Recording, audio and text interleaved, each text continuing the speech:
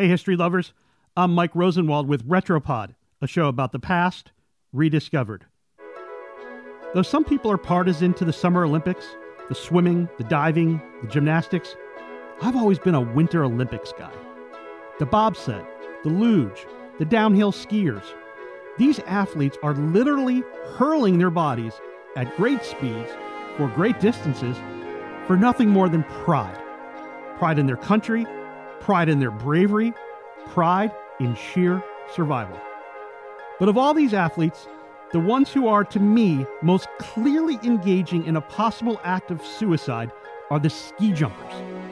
Shooting down that huge ramp on their long skis, then taking off like birds, flying more than 800 feet in the air, and then actually landing on 2 feet and not dying. Incredible. So where on earth did this sport come from? Not surprisingly, it all began with some guy who wanted to show off for his buddies. His name was Ola Rai, and he was from Norway, a very cold country that has always excelled in the Winter Games. It was 1808. Rai was an officer in the Norwegian army. One day, in the dead of winter, he wanted to show his men how well he could ski, and, of course, how brave he was. So Rai found a hill that looked similar but somewhat smaller than the hills Olympians jump from today. He went up, zoomed down on 2 skis, and soared about 30 feet. Word spread around the country, and eventually the notion of flying through the air on 2 skis and miraculously not dying took hold as a sport in Norway, then throughout Europe, and then in the United States.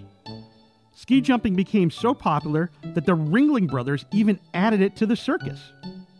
And when the very first Winter Olympics was held in 1924, ski jumping was one of the 6 sports included, although it was just for men at the time. There wasn't a women's event until 2014. You'll never guess who dominated Olympic ski jumping early on. Yes, the Norwegians. They won the first 6 gold medals from 1924 to 1952. 2 of those gold medals were won by a fellow named Birger Ruud, who has one of the most incredible stories in Olympic history. Ruud was a pioneer in ski jumping. He was one of the earliest jumpers to use the V method, now standard today, leaning the torso forward in the air to make a V shape with the skis. He won gold medals in 1932 and 1936. Then, World War II began. Ruud was part of the Norwegian resistance movement, a vocal and influential opponent of Adolf Hitler and the Germans. He was locked up in a concentration camp, his promising career seemingly cut short.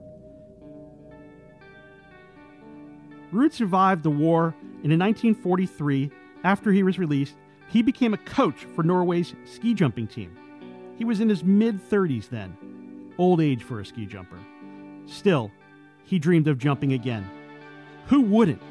What athlete, brave enough to take such leaps, wouldn't want another shot? At the 1948 Olympics, Ruud got his chance. It's the stuff of Olympic legend. He was listed as the team's alternate jumper, meaning he'd jump if someone was injured or disqualified. The night before the competition, Ruud couldn't stop thinking about competing one more time.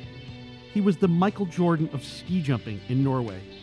If Michael Jordan wants to shoot hoops, you let him shoot hoops. Ruud wanted to jump, so Norway let him. Ruud landed in 2nd place, a silver medal. He won 2 gold medals in the Olympics' most insane and dangerous sport. He survived a concentration camp. But for the rest of his life, he called 2nd place, that silver, his greatest achievement. How's that for Olympic spirit? I'm Mike Rosenwald. Thanks for listening. For more forgotten stories from history, go to WashingtonPost.com/Retropod.